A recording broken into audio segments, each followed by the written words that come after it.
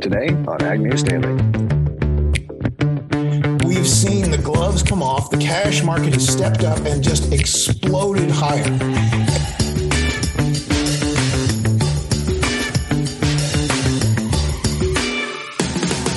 Well, listeners, welcome back after an Easter weekend, a long 3-day market vacation. Tanner and Delaney here to bring you the latest news headlines and market analysis today on April 10th, 2023. Right, Delaney? Absolutely. Tanner, did you have a good Easter weekend? It was great weather, a little breezy here in central Iowa, but it was great weather. Got to see family, have good food, and lots of laughs. How about you? Yes, the weather is my biggest happiness for the weekend. Just finally, it feels like spring is here, Tanner. I'm ready for it. Well, you are in luck because the 7 to 10 day continues to have temperatures expected to climb, especially here in the western U.S. and the plains. Temperatures 15 to 25 degrees above normal for this season. We could see records getting challenged on Wednesday, according to the National Weather Service. Of course, this brings in chances of thunderstorms, potentially in the central and southern plains. Most of the Corn Belt has a limited 6 to 10 day forecast of precipitation, with more to follow after that. So we'll have to watch that to see if we get some planters rolling here in Iowa, at least this week. Jumping the gun to try and beat the next chances of rain. Yeah, I think we're going to have some. As I was driving back to Southeast Iowa on Sunday, saw some guys doing some field work. It didn't look like anyone was planting yet, but I know at least my husband is getting ready to plant probably end of this week, maybe this weekend. So I think we're going to see a lot of planters rolling come next week. So I assume next week's crop progress report is going to be fairly well in maybe to double digits, Tanner. Yeah, it'll be interesting too, because I hear an awful lot of producers saying that they're going to start with soybeans with more confidence, putting those into some cooler temperature soils, at least around here in Iowa. But the other thing that's shown up on radar has been smoke plumes.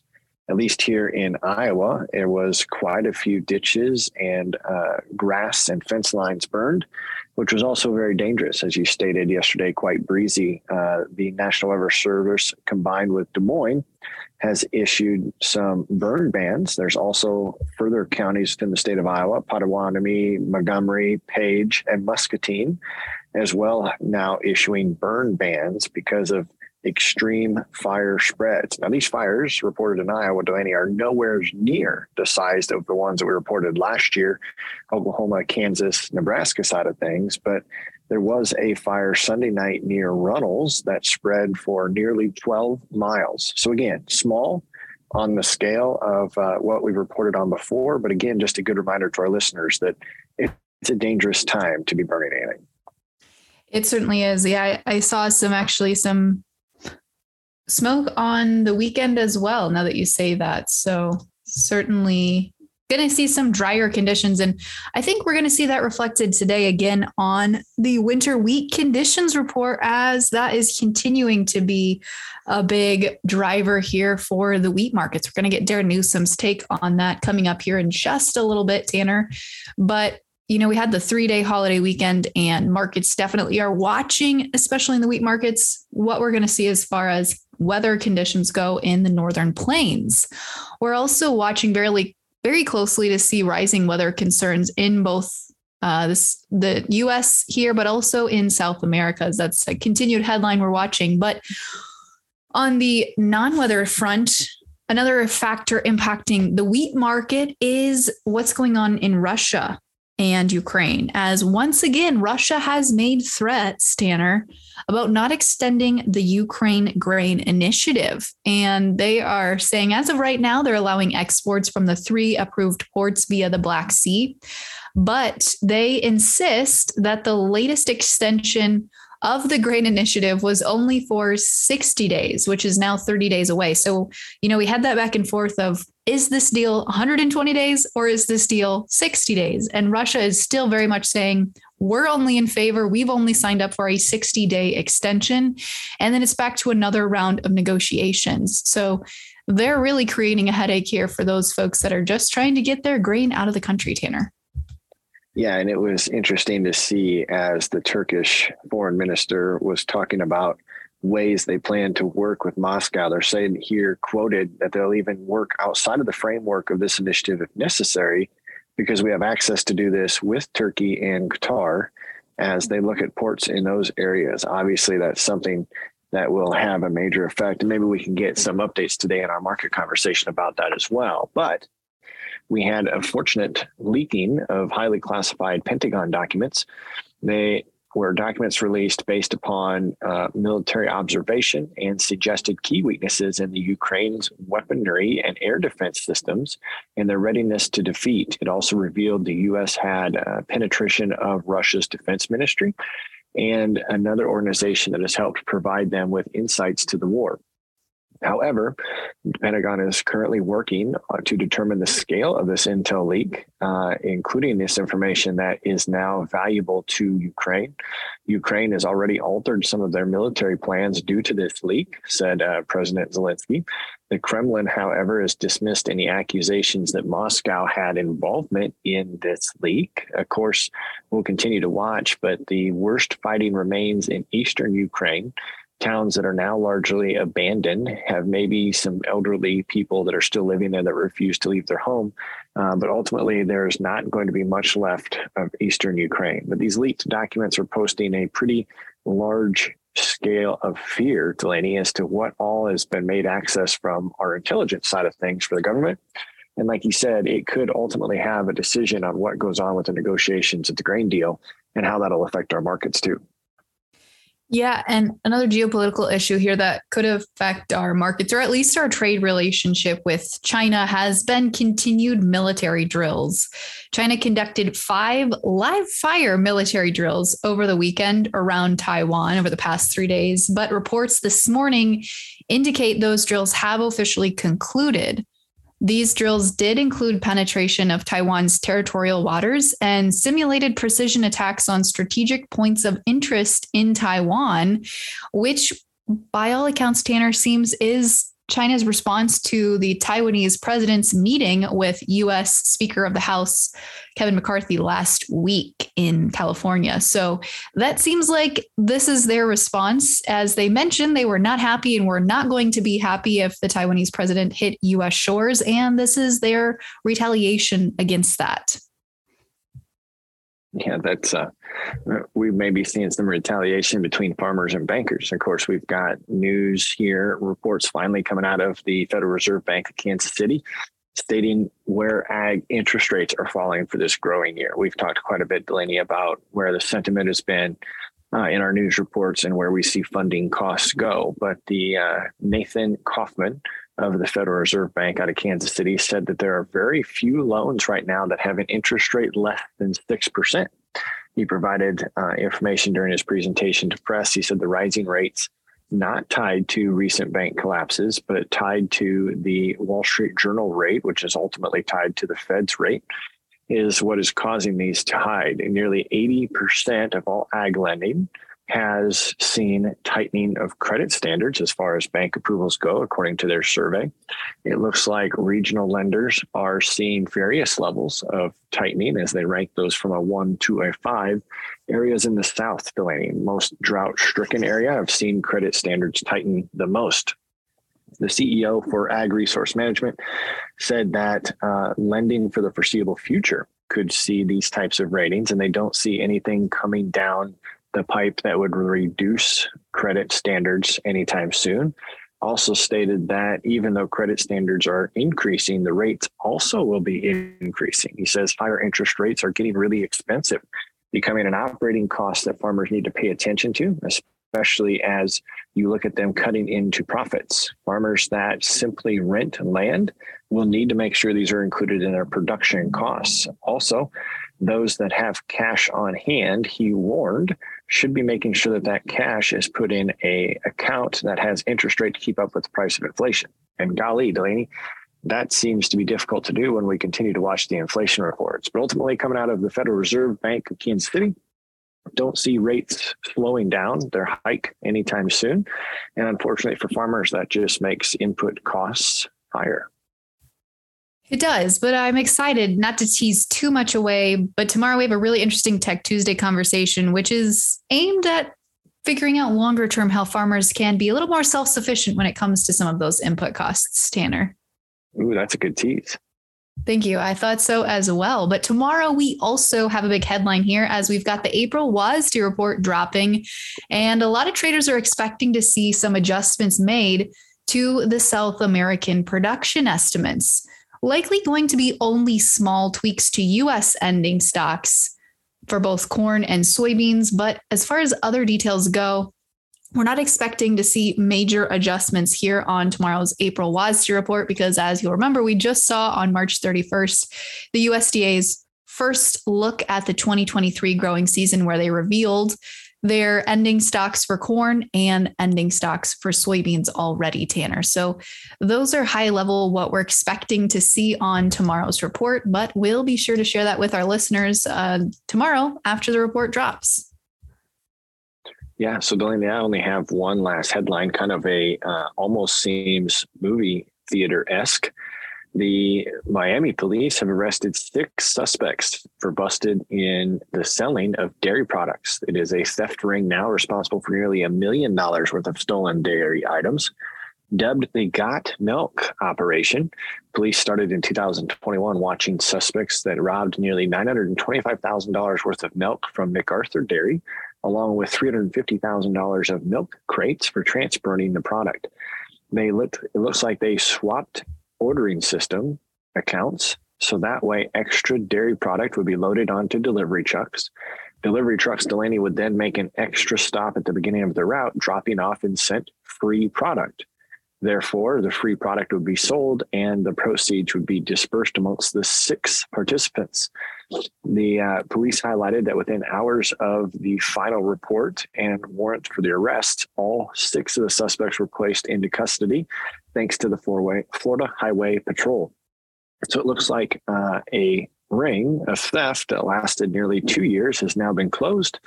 It'll be interesting to see if we come up with what the punishment will be for these 6 participants. But that's my last piece for today.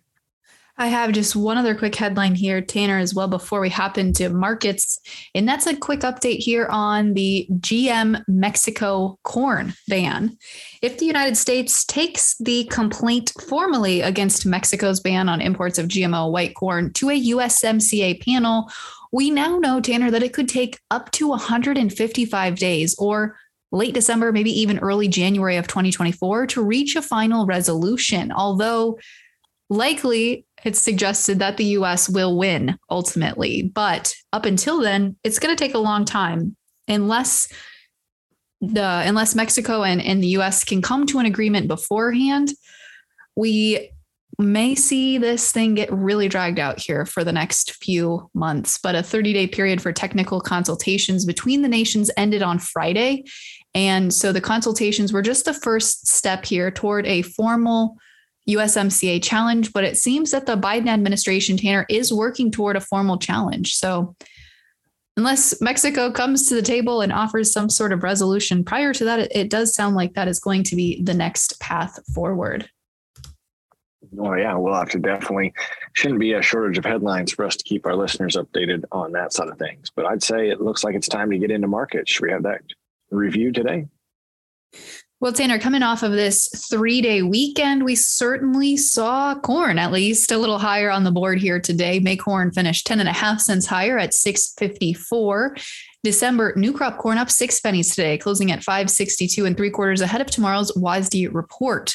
In the soybean pits, however, they were not excited about the 3-day weekend we are just coming off of. May soybeans down 5 1/4 cents at $14.87 1/4. November new crop beans unchanged on the day to close at $13.09 3/4. In the May winter wheat contract today, we closed 3 pennies higher at $6.78 1/2. As we take a look at livestock markets here today, they continue to see green on the screen as we head into our key grilling season, Tanner. June live cattle added 60 cents today to close at $163.70.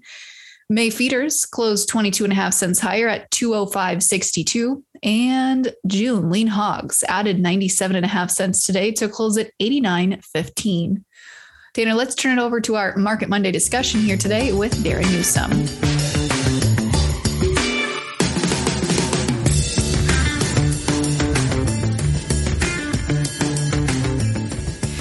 Well, folks, super excited to chat today with Darin Newsom of Darin Newsom Analysis. And Darin, you got a new role recently with Bar Chart. Tell our listeners a little bit about that before we dig into markets today.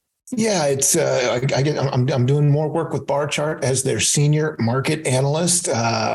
What does that mean? It means I get to do a lot of talking about a lot of markets that I've always talked about. But so you can find me on barchart.com as well as on our own website. But I talk about a lot of markets, not just grains and oil seeds, but I get the opportunity, just as I've had before, to talk about a lot of things, be it softs, metals, energies, livestock, so on and so forth. So a lot of fun, a good group of folks to work with.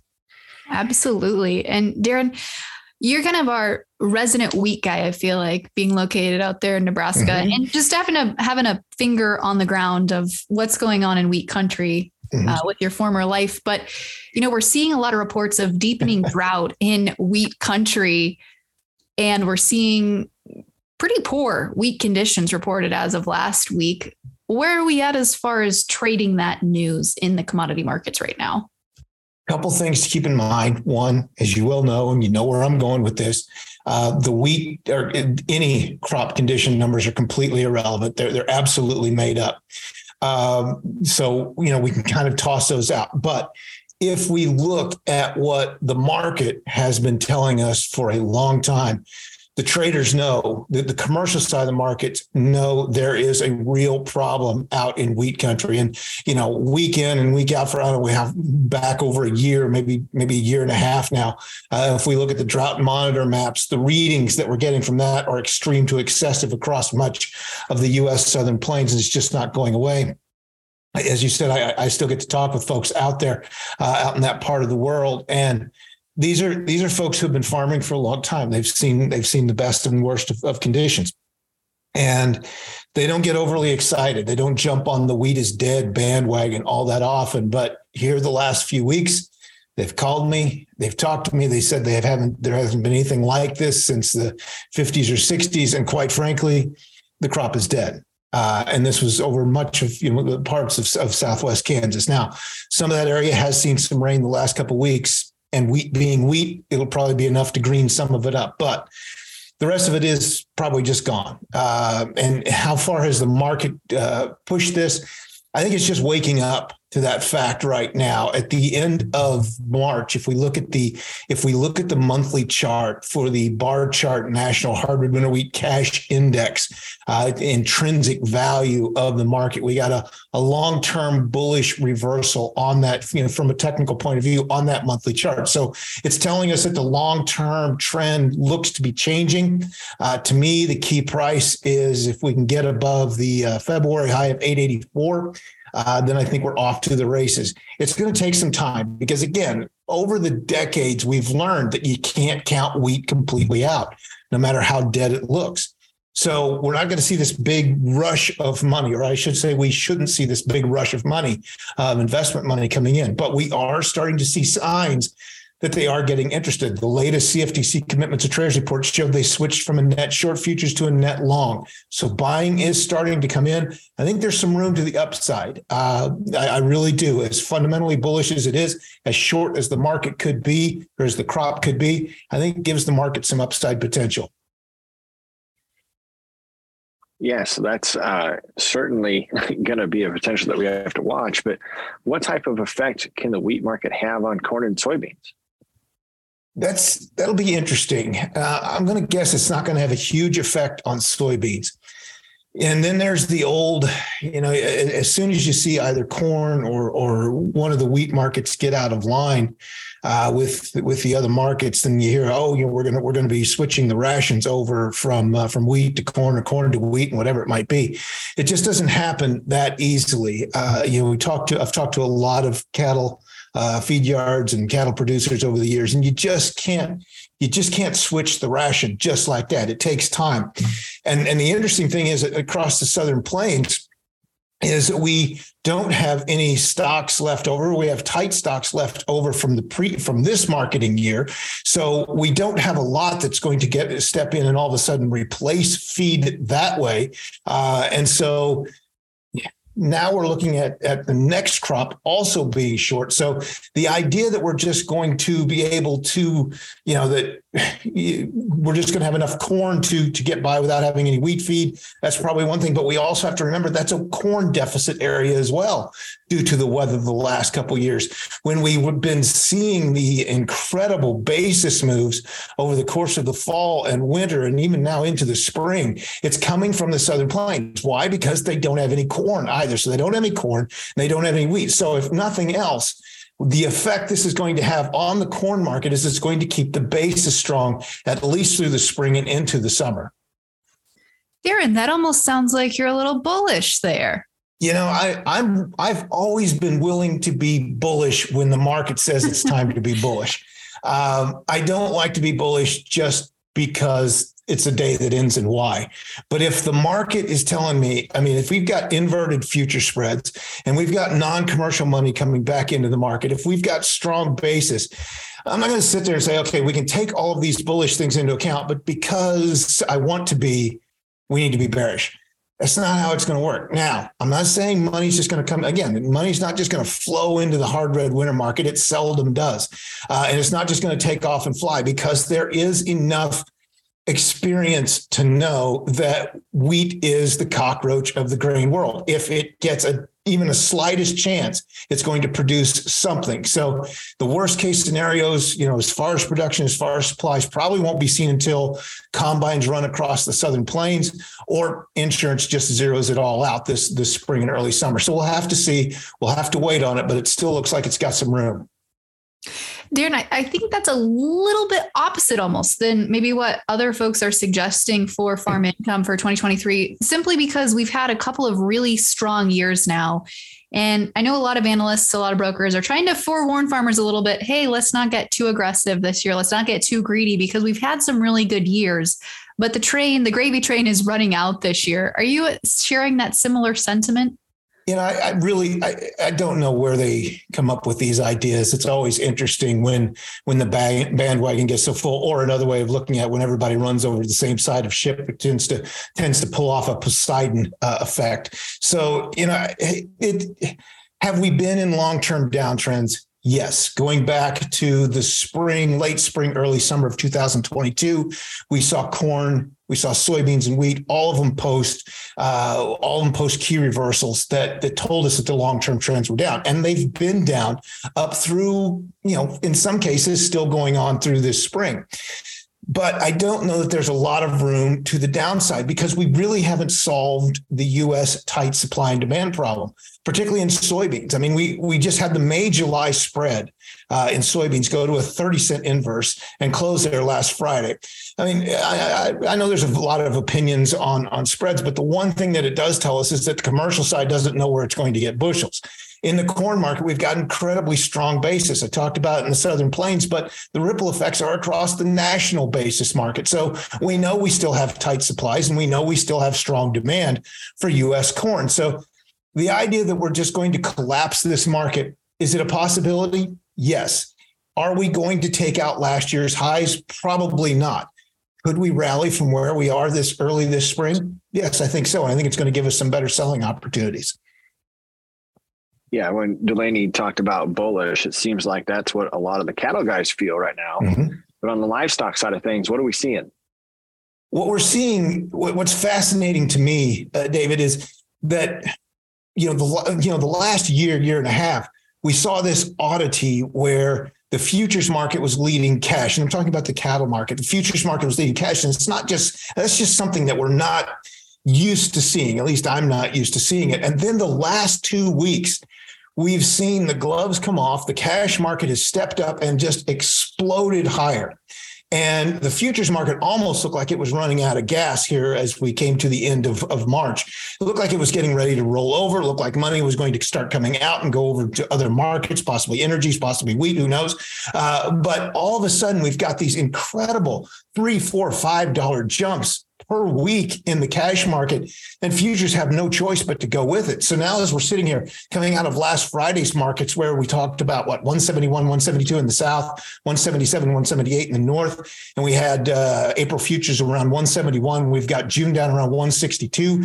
So, I mean, now it looks like the futures market's got some catching up to do. How high could this go? Questions been asked to me. I have no idea, but right now it's a matter of demand. It's just, all indications are, if we use the cash cattle and boxed beef as an economic indicator, the economy is stronger as we're getting into grilling season, late spring and summer. So there's plenty of demand out there. I'm not worried about supplies. We still have ample supplies of cattle. But right now it's a demand issue, and packers are getting a lot coming out of the plant, and they're putting more into it as they're making sure they're locking in supplies coming into the plant. And right now, it's hard to put a top on this thing until demand starts to slow down. So, Darin, as you mentioned earlier, you've started working with Bar Chart a little more heavily here. You're senior analyst for them there, and you're following a lot of different issues. Are there any topics we missed today that are top of mind for you right now for producers as they head into the fields? A couple of things we have to keep in mind is, number one, obviously, it doesn't look like the Brazilian soybean crop was everything it was cracked up to be, because, again, we can look at the U.S. soybean market and see that there's still demand out there, but well beyond what it should have been had that been a record crop. Obviously, we've got in the energy sector, we've got all of the recent news coming out of OPEC. Really wasn't a huge surprise, but the market spiked a week ago and really has just flattened out, waiting for the next headline to come across. So certainly have to keep our eye on that. Seasonally, this is a time of year when crude oil distillates start to move higher as well. So we need to be very aware of that. And, we've talked livestock. The other one would be the hog market right now is just I'm not going to call it a catastrophe. That's probably an overstatement, but it's an ugly market. We've got selling coming from everywhere. Funds have built up a large net short. So at some point, maybe this market turns around, but I think it's going to have to, just as the cattle did, it's going to have to come from the cash side before to do it. Well, that's good. We appreciate you jumping on here and filling our ears full on this Market Monday. If listeners want to check in with you a little bit more and follow along, how can they best find you? A couple ways. Again, go to barchart.com. You can go to their news page and you can see all the different articles and everything that I've posted on that site, or you can go to our website, darinnewsom.com. And again, take a look around, sign up for a free trial, see what we talk about, how we analyze and comment on things, and go from there.